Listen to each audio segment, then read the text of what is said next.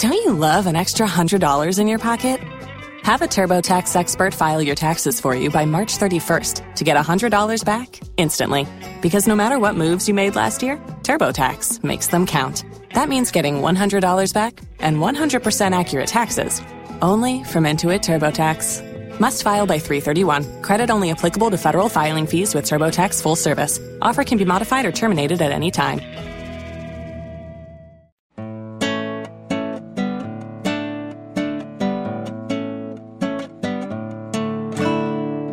You're listening to The Partially Examined Life, a podcast by some guys who at one point set on doing philosophy for a living, but then thought better of it.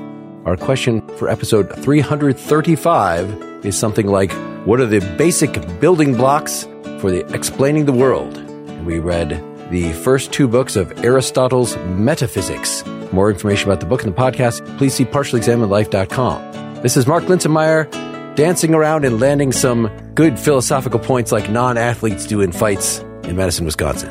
This is Seth Paskin, for my own sake, more honorable, if less useful, than others in Austin, Texas. This is Wes Alwan, being at work, being myself. This is Dylan Casey, searching for a place of leisure to obtain knowledge of first causes in Madison, Wisconsin. So I didn't put a year on this. Do we have any idea when this was written? A long time ago. 340 is going to be my guess. Yeah. Aristotle was born in 384. He wrote it in his late 30s, I think. I guess the question is, did he actually write it? Or was this someone's notes? Certainly, if he wrote it, it was probably not for publication. It's been said that it's someone's notes, and it seems pretty clear to me the more I delve into it. Yes, that's definitely the case. It's either someone's notes or it's like a manual for people in the know, right? For friends who are familiar with what he's talking about. It's not an exposition for... like people in the school. People in the school. So we gave a lot of introductory remarks in the nightcap that if you didn't listen to at least the preview of that was publicly available, so we can just not talk about what translations we used and things like that, since we already covered that. Mike, you and your efficiency. To get the maximum use out of this, the overall plan, I don't think we said, was to follow the St. John's College seminar setup. There would be 3 sessions, so 3 of our podcasts. The first one covering these 2 books, which are Capital Alpha and Little Alpha. So it's sort of actually book 1 and 1A. That's because book 1A is considered a insertion. And there's not much to it. There's not much to it. I mean, he basically gets at, I don't know, he doesn't actually prove the existence of God, but he's been talking the whole time about the 4 types of causation, which apparently he already said what they are in the physics: material cause, formal cause, efficient cause, final cause. So I'm sure we'll go over that ad nauseum. Which is why we should have read the physics first. We know what these 4 are, but here he is not just saying there are 4 ways you could explain something, but we want to get what are the fundamental explanations. Let's look at what every philosopher before me, all 6 of them, whatever, has said about, some people just say that, everything is fire. So that's only one type of cause. And he, wants to show that that's not sufficient. You need to give more information. You need all 4 of my causes. The sort of the conclusion to chapter 1 is, all these people talked about some of what I'm talking about, but they talked about it in a very murky way. So I'm right. Mark is directly quoting Aristotle from memory. You need to give more information. That's not right. I believe the word murky is in the Joe Sachs translation. I'm not joking.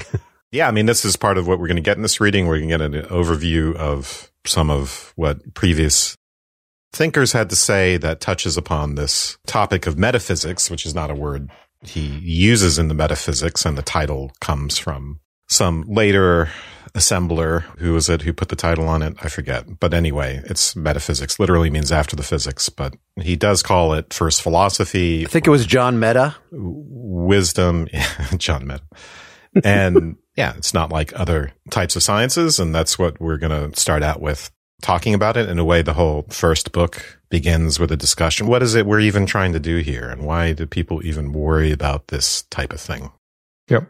That's exactly right. Why would you care? And he starts out from a very general proposition. It's kind of a weird, when you pick up Aristotle's Metaphysics, and the first sentence is all men by nature desire to know, which is, of course, very famous. But if you weren't aware of that, you'd think, well, why are we talking about a psychology of knowledge now? Why are we starting with we're not even starting with epistemology. We're starting with the psychology of knowing. How is that going to be related to metaphysics? Why is that his starting point? Why is that his way in? The whole first couple chapters are talking about different ways of knowing. I think it's a good question, Wes, about why he would start that way, but I think it's going to say something about where he ends up in terms of the kind of beings human beings are. Mm-hmm. He wants to try to tell us what metaphysics is by thinking about what is it that ultimately someone considers a wise person to be. He does that in actually part 2 of this.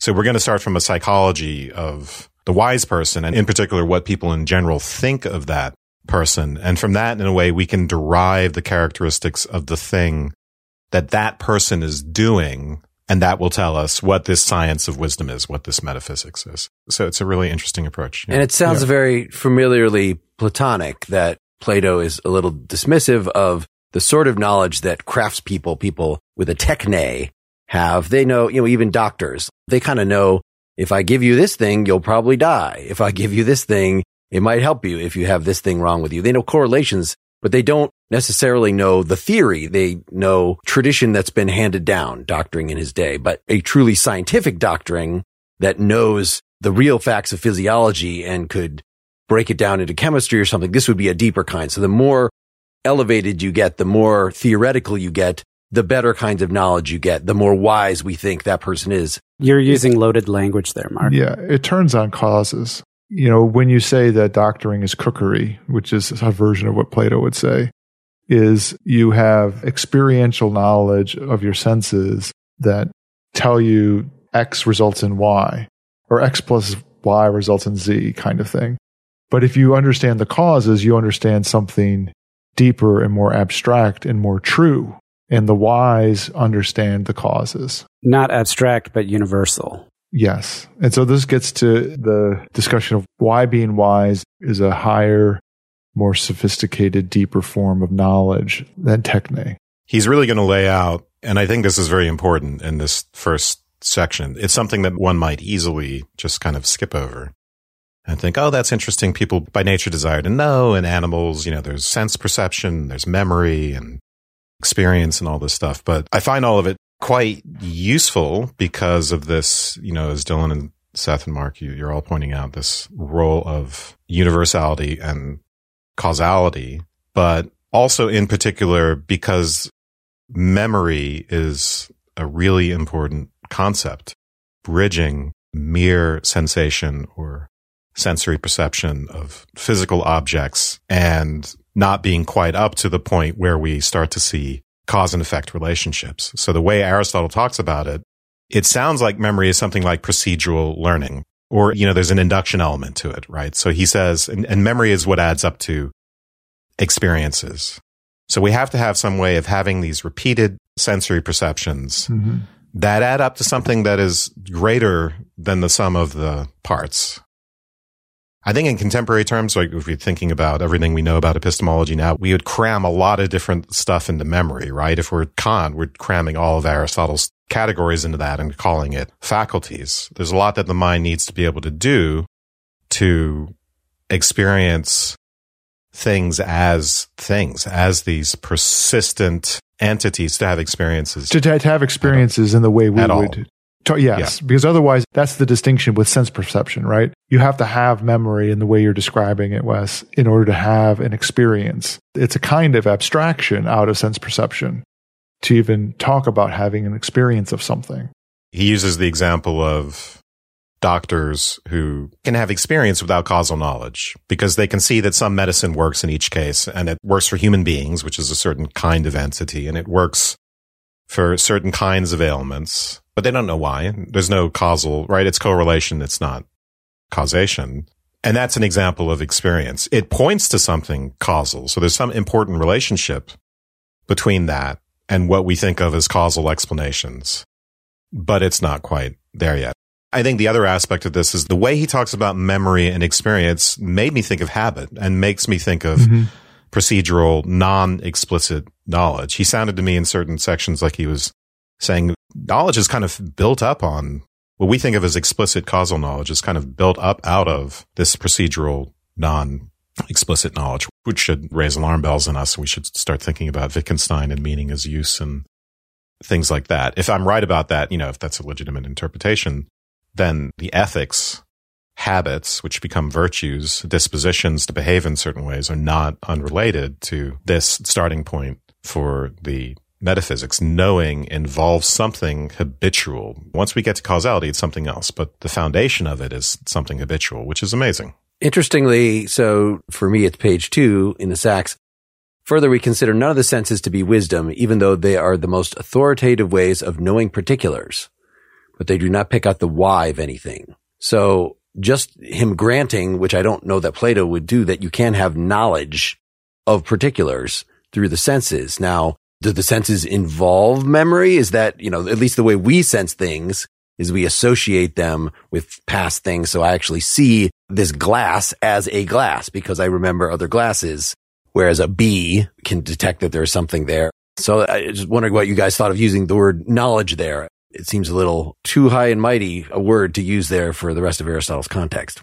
I think all of us are looking at the Routledge Guidebook to Aristotle's Metaphysics by Vasilis Politis. So he says, this is unique to Aristotle, that he would say that knowledge of, or at least it distinguishes him from Plato, that you would call sensory perception of particulars a form of knowledge.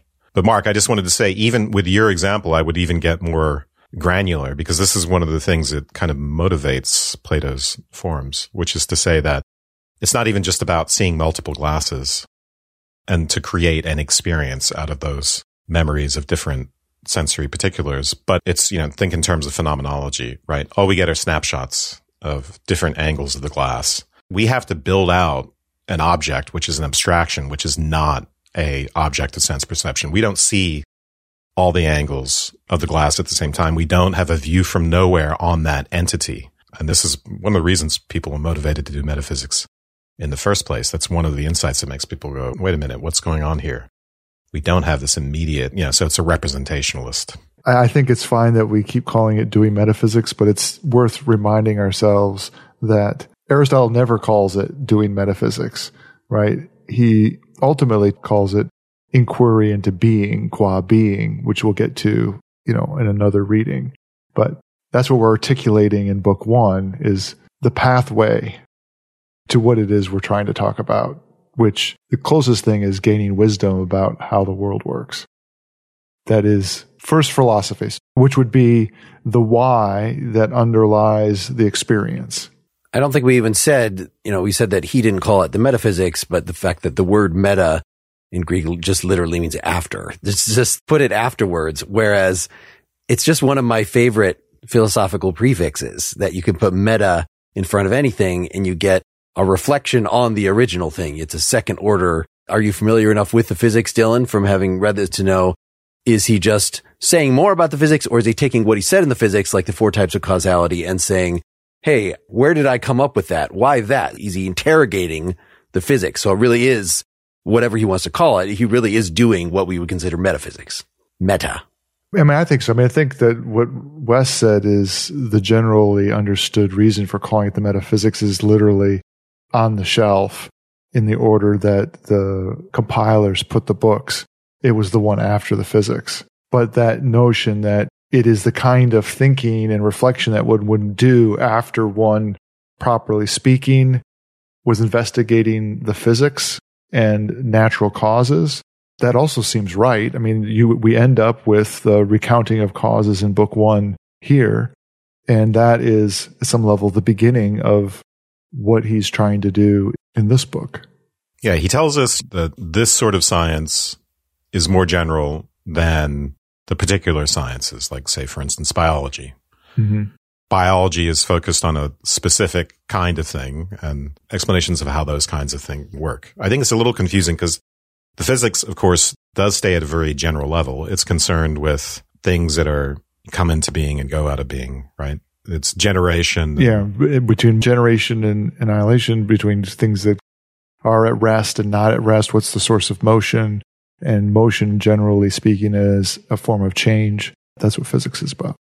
So here the focus is more on what's not changing. Ultimately, the question is going to turn out to be, what is substance? That's one of the translations of this word, ousia, or thinghood, or primary being is what Politis calls it, because it's sometimes prote ousia, first or primary being. But we'll talk more about what that question means. You brought up the phrase being at work, staying itself, but I think one good way to get at it, and this is why you would end up with also talking about forms, but with living things, things that are dynamic, it becomes a lot easier to, I think, see the problem from Aristotle's point of view that he's inquiring into is effectively, given all the change that's happening, what are we talking about when we say that a human being is a being? What is it that's the same? And insofar as I say that a human being is a being, I'm going to say the same thing about a dog and a cricket and a tree. And what is it that they are capturing together that I'm calling them beings, even though they're manifestly changing, even though I still want to say that they are one thing. And they're one thing, and I'm also going to say that they're one thing in the same way that they're one things. I mean, I think there's a few different motivations for why we would, again, I'll just keep calling it do metaphysics, but That's fine. So one of them, what is it even to be a thing? Or there's a prerequisite for that, which is to be a unity. So for instance, if the cat, let's take the notorious analytic example, the cat is on the mat, right? And we're saying that there's the cat, there's the mat, the cat is on the mat. Why can't we just say, well, it's a cat mat? That's the entity there, cat mat. Yep. We want to say, okay, those are two distinct things, and there's a mind-independent reason for them being distinct things. It's not just made up. It's not just my conceptual scheme and, I have these certain cognitive interests and that's the way human beings. No. In themselves, objectively, they're two different entities. Although mat is a murky enough problem that maybe we could just say the cat on the horse if the cat is riding. It helps to have two biological entities because they're so tightly structured. And the fish is in the river. So that's one of the motivations. Aristotle later on, we'll get to this in the next recording, will describe a lot of different types of puzzles that might motivate us to, or aporii, as he calls them, that might motivate us to do this, again, to do metaphysics. But that's one of them. Another is the emergence problem, or the failures of explanations that simply try to say, okay, here's a natural way to say why a thing is a thing. Let's just describe its parts. Let's just say it's made of earth, it's made of fire, it's made of water, or maybe all of them, or, but unfortunately that doesn't explain the fact that the phenomena as we experience them are greater than their parts. It's like, okay, everything's earth. Well, that's weird because Dylan sure doesn't look like just earth, maybe at some micro, quantum mechanical level. If we're one of these ancient philosophers, he's earth, but then how does that add up to looking like Dylan? How does that add up to being Dylan? So there's a lot of these different types of puzzles that motivate this sort of thinking. Dylan is earth beset by love and strife. Love and strife made the Dylan. Well, it gets closer to modern physics, right? And you just need percentages. It's the exact percentage. Dylan is a number of the ratio of the amount of love over strife. Manifest in earth. Mm-hmm. These things can be written as equations, so, So did we get through chapter 1? No. No, not yet. What are we even doing? I mean, it seems like these guys were just jumping ahead because they just can't wait to talk about being. Whereas, so Aristotle is working against the background of Plato and the forms, which we're all aware of. And I think we're just trying to give a few intuitive ideas about what it is that might motivate this sort of inquiry. We'll get more into it later. And the reason for bringing that stuff up is because that, in a way, is what Aristotle is starting with, a psychology of knowing. We by nature desire to know, but we desire to know more than just how to be a doctor or just perceptual objects. We want to know why, and we want to know why even at the most general level. Well, and there's supposed to be a parallel between the ascent in understanding and wisdom on the epistemological side and the gravity of what there is to know, so that the common person, the technician, just deals with certain details and experiences. And then as you get more theoretical and more universal, eventually you will get in chapter 2 to the ruling knowledge, the one that knows for what purpose each thing must be done. This is the best thing in all of nature. So I don't know if he's just pointing out a parallel, but it's actually presented as if we could sort of figure out. It's like all of our everyday, what do we respect about knowledge? Well, the more wise, the better. And what is sort of the arc of wisdom? The arc of wisdom points at something that maybe most people don't think about. And so that is the point of Aristotle's the first one to really think about this clearly, that these other philosophers had some hazy ideas about it and they could point the direction. But now we're going to, as long as we can feel that we shouldn't be investigating this because only the gods are so wonderful as to be able to look at this exalted science. No. It's okay. We can do it. With a view to finishing up the first section, one of the things he says is that you can be quite successful without knowing about causes. He wants to make this distinction between episteme or scientific knowledge of things and then the kind of knowledge you have from sensory perception or even from experience.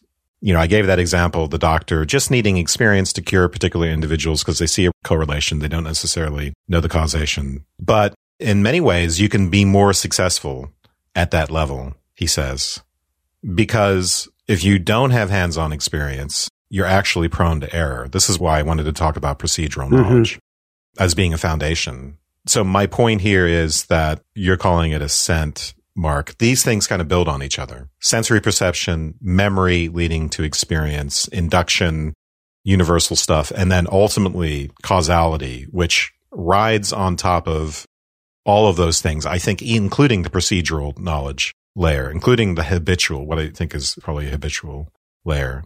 And ultimately, he'll say, you can see this in the types of techne, right, of which being a doctor is one, techne or art or craft or however you want to translate it. Some people are master craftsmen. Some people are handicraftsmen in one of the translations. Some people are architectonic craftsmen. Those sorts of craftsmen, they have experience with the particulars. They have that habitual knowledge that allows them to do their job. But then they have the extra thing, which is they know why. They know why this particular medicine cures this particular patient. They can give a theory of how it works on the body.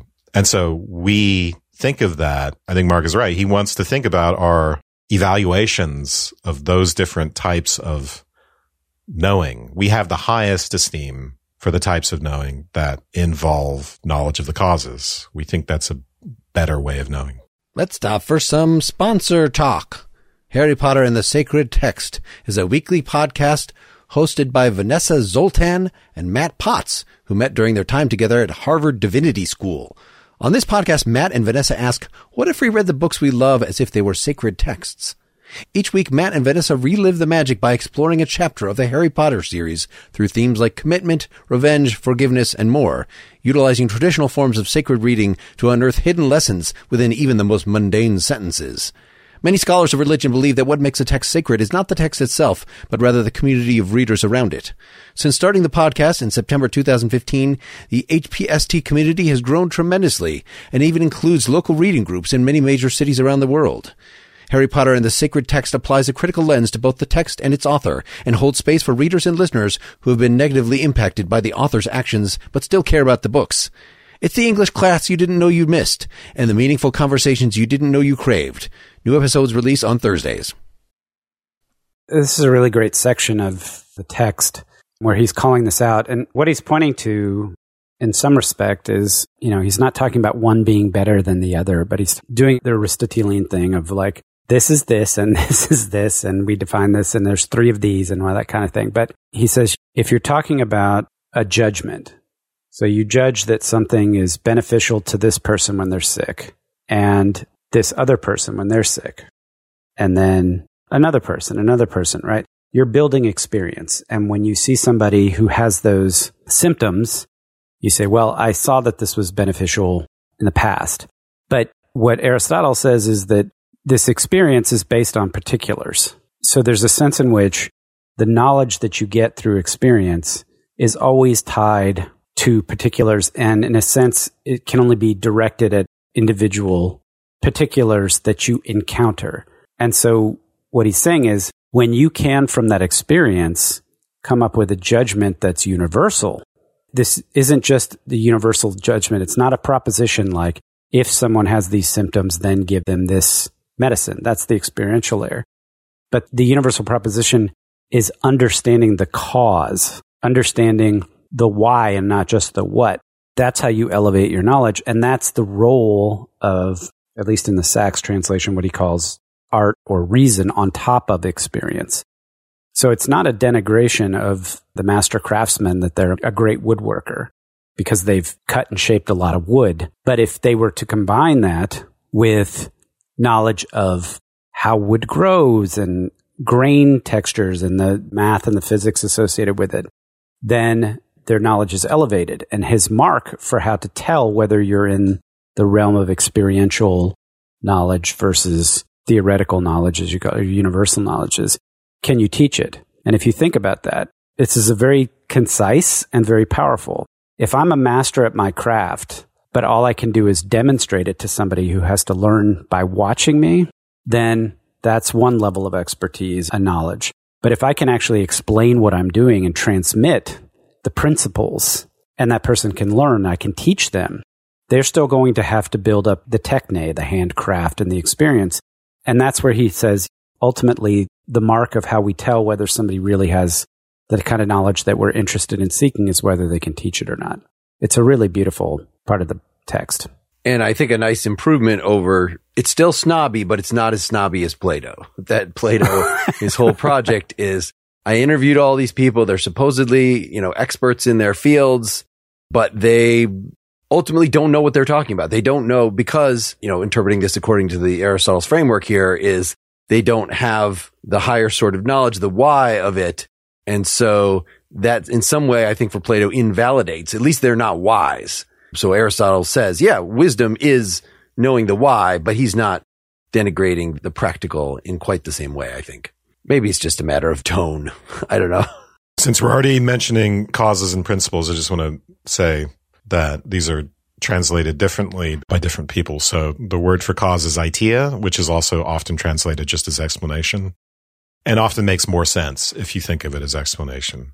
So it's ambiguous between those two things. And then principle is arche, but also you can think of it as a beginning or source. And that different translations we're using will translate those things differently. I think it's instructive to note that the path that Seth described in this first section where he ends up with wisdom is a knowledge concerned with certain sources and causes. He's still describing a kind of progressive level of sophistication of experience. It's rooted in experience, deeply rooted in experience there, but you talked about a master craftsman who factors in all kinds of other things that they know and are layering into the choices that they're making and the way in which they're executing their craft. And I agree, it's that kind of thing that's turning from mere procedural experience into wisdom. And that wisdom is rooted in knowledge of sources and causes. But it's still that at this point, right? It's still the motivation of what we understand as being the most fundamental things to know. We're still on the path towards understanding, well, what would first philosophy be?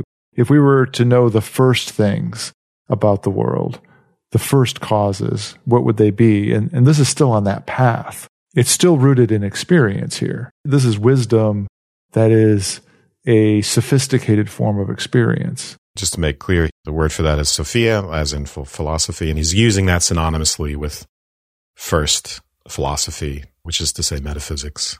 Mm-hmm. And it's the highest of the sciences, right? So it's one form of episteme. And I do think he ranks these, right? He ends this section by saying, the man of experience is thought to be wiser than the possessors of any sense perception, the artist wiser than the man of experience, the master worker, then so on and so forth, and the theoretical kinds of knowledge to be more of the nature of wisdom than the productive. So theoretical as in biology, but clearly then wisdom is knowledge about certain principles and causes. So wisdom would be the highest, but also what he wants to say is when we're doing metaphysics, sorry to keep saying that, we're not doing techne, we're not doing any of these other things. We are doing a theoretical science. He's trying to argue for that. He's not just taking it for granted that first philosophy isn't techne. What he's pointing to is that because we kind of rank these things and we think that something is more properly called knowledge when it deals with explanations, when it deals with causes and principles, then that's probably the route we're on if we're thinking about metaphysics.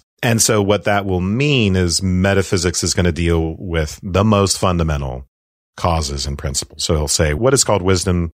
All men suppose what is called wisdom to deal with the first causes and the principles of things. So not just the intermediate sort of causes that we get in biology and other forms of science, but the very first, most fundamental layer, explanations, causes, principles. And he's going to really make that clear in the next section. Shall we move to the next section? So this is where he's going to say, we're going to characterize theoretical wisdom, which is another way of, again, talking about metaphysics, by thinking about what's the wise man like? Maybe that'll tell us something about what metaphysics is. And there's 5 opinions we have. He does this all the time too, right? And Plato would as well. What do we think is true? What's conventional opinion about certain things? He wants to look at previous thinkers. He's always incorporating the history of philosophy, but also he just wants to think, what do people in general think? Yeah, what does the common person think about this? Let's start from that. In the same way you would start from perceptual particulars, you can't simply ignore those. That is a kind of knowledge. He's kind of a little bit of an ordinary language philosopher. He wants to say, how do people talk about this stuff? First paragraph of 2, he says, just talking about the wise man. First, the wise man knows all things as far as possible, although he has not knowledge of each of them in detail. Secondly, that he who can learn things that are difficult but not easy for man to know is wise. Sense perception is common to all and therefore easy and no mark of wisdom. Again, he who is more exact and more capable of teaching the causes is wiser in every branch of knowledge, and that of the science is also that which is desirable on its own account for the sake of knowing is more of the nature of wisdom than that which is desirable on account of its results. The superior wisdom is more of the nature of wisdom than the ancillary, for the wise man must not be ordered but must order. He must not obey another, but the less wise obey him. And then he's going to take all of those features that he just laid out, and he's going to break them out. He's going to say correspondingly, universal scientific knowledge, there's something in it that corresponds to each of those things that we just said about the wise men. So we said about the wise man, he's concerned with general level things, all things, or things at their most general level. That's what first philosophy is concerned with. Primary things is the word he's going to use. Mm-hmm. It's going to be concerned with things that are more teachable, which means that they involve causes. Sorry, I went out of order. Sorry. Anyway, universal scientific knowledge, it's concerned with the universals because they're the most difficult to know, and that's what the wise man is concerned with. It's the science concerned with primary things, and then it's also the most teachable. It's what we're interested in for its own sake. I want to make a kind of side observation I was experienced when I was rereading this.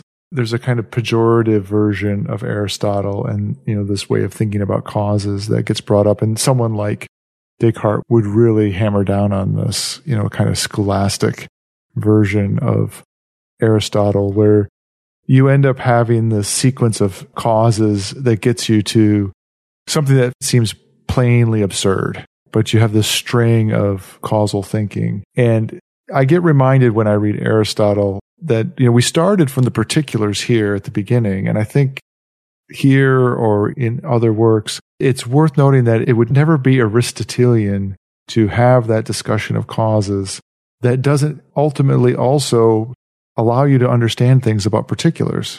Even here, while, we're going to end up getting into being qua being and, doing metaphysics and understanding those things, in trying to figure something out about the world and explain things, it would always end up having to be tied to or point to results of particulars in a similar way that thinking about the origins of what we're doing when we're thinking is about particular things, is motivating his path towards understanding wisdom itself. It's interesting that he's laying this out sort of in the abstract, that he knows if you have the most universal knowledge, in a certain way, all the things that come under it. I mean, that could be, hey, I know that they're all being. Like, it could be an entirely empty way, right? Hegel would point out that this is merely the notion. But yet, this is not just the notion. This is the most comprehensible, the most understandable, yet the most difficult things for human beings to know, which those two seem in conflict to me.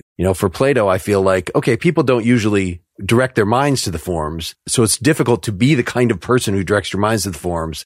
But once you do, oh yeah, they just come sailing in. And so, for the person who is in the zone, who is the wisest of the wise, then they will know this general knowledge with the greatest precision, even though you peons don't even know what I'm talking about.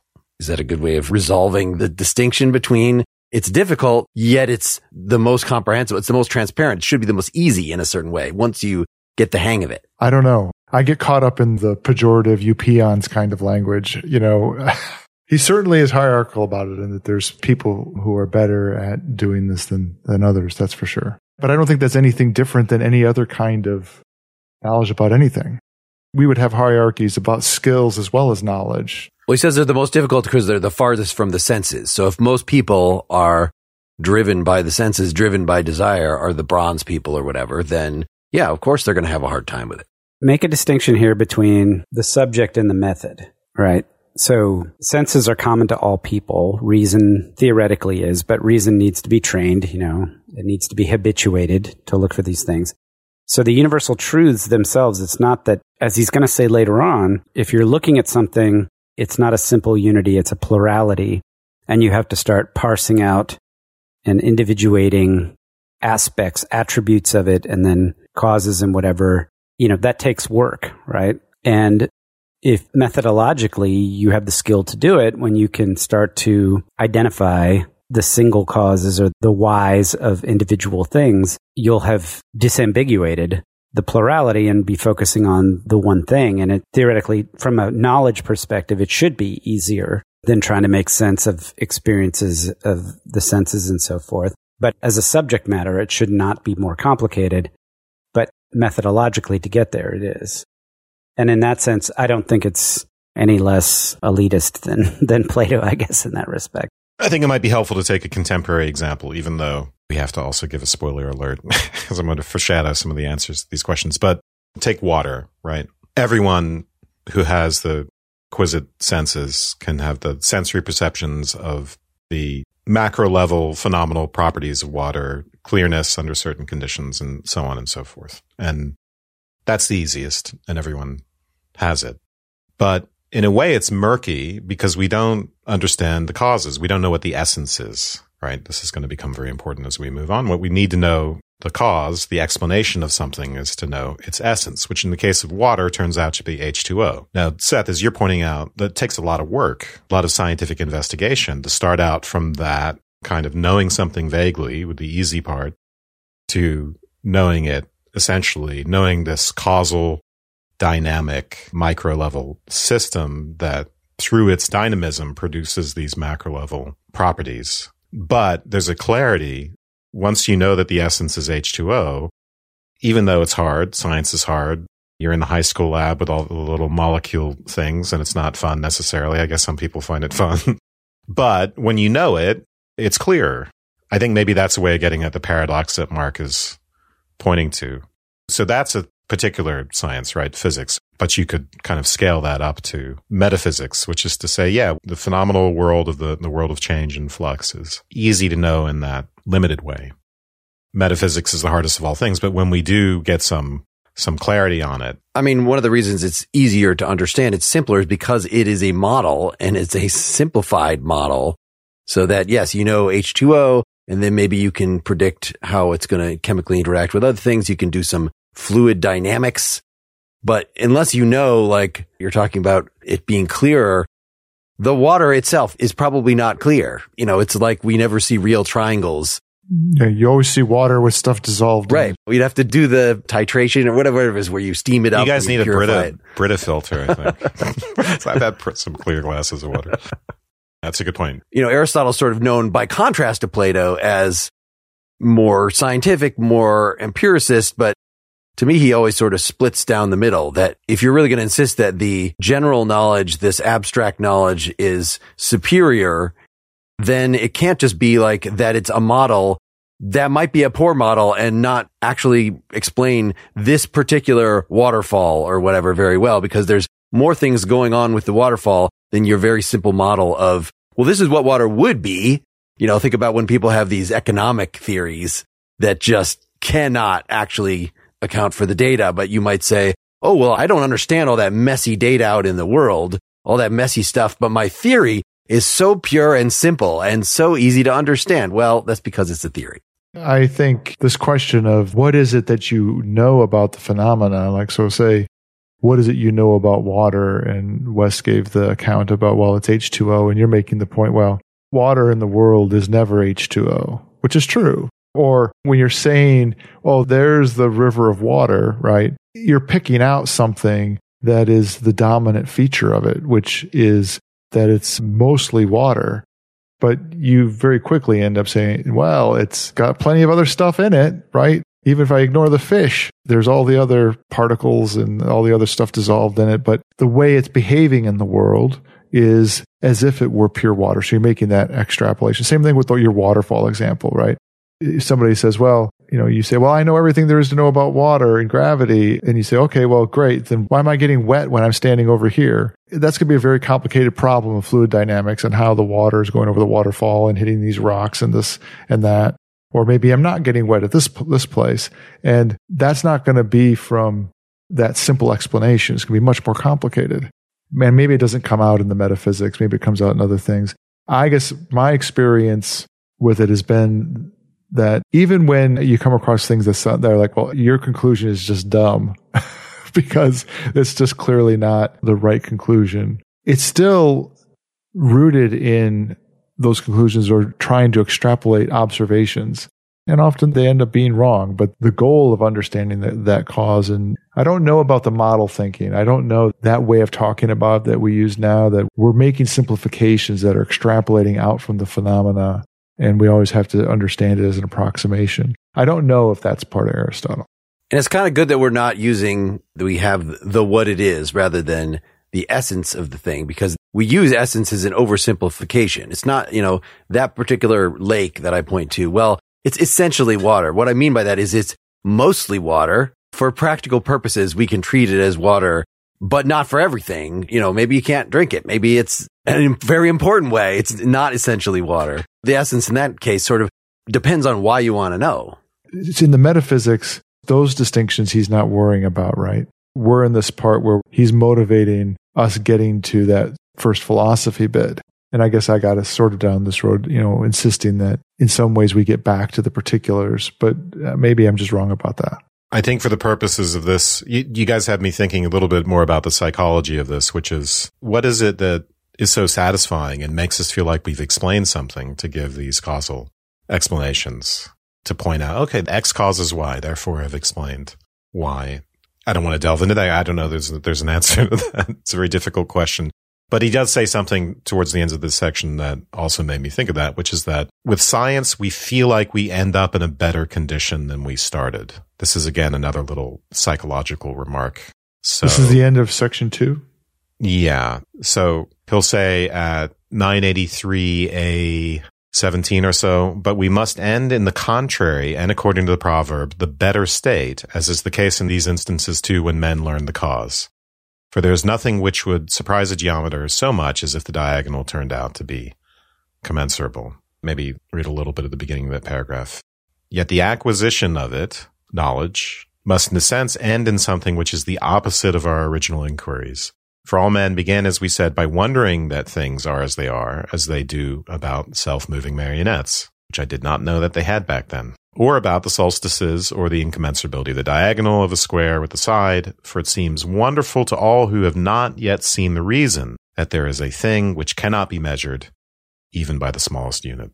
But we end in the contrary and better state. So I think the psychological point here is that if we want to say something is a science and that science involves these explanations, fundamentally, causes, we have to say that our grasping of them puts us in a better state. It satisfies something. A pragmatist would say something about this, right? We have to do a psychology of this and say, because if it didn't feel good, we didn't feel satisfied by that, then we wouldn't be calling it science. It satisfies our wondering. There's that psychology of, it's even a physical experience of satisfaction when you figure something out. Well, what do you mean by that? That's what he's talking about there. Right. And that's what you're pointing to, Wes, is that there's a conclusion that says, oh, I got it. Right. When I say it all makes sense, that's what the psychology is we're talking about. We think back on our philosophy of science episodes where we say, okay, and so now there's predictive value to this, right? We have a model for water, for instance, H2O, and we can do things with this. But he'll say here also, just above, he'll say, we're not looking for productive science. We're not looking for a techne. It's not simply about doing things. Its philosophy is sourced in wonder. It's sourced in the sense of ignorance and this desire to know. And that really is not about utility. And then he goes into this little excursion. And that's why it started when people had free time, right? That's, the more leisure people had, then the more they would do this type of thing. And that's why part of why it's thought of as more estimable and all that. Yeah, the more slaves they had. Yeah, I'd skipped right past that.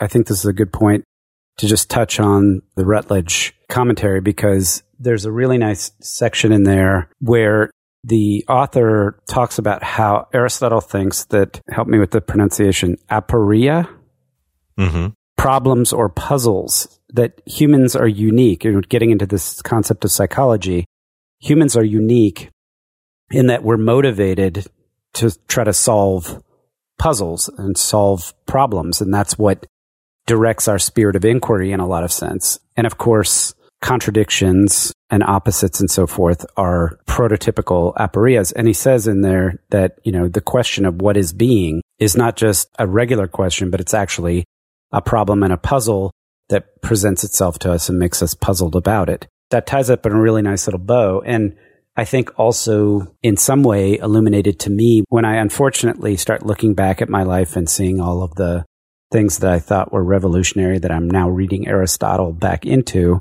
like Heidegger, for example. The question concerning being that's in Being and Time is ultimately Aristotle's question as well. He's going to answer it differently.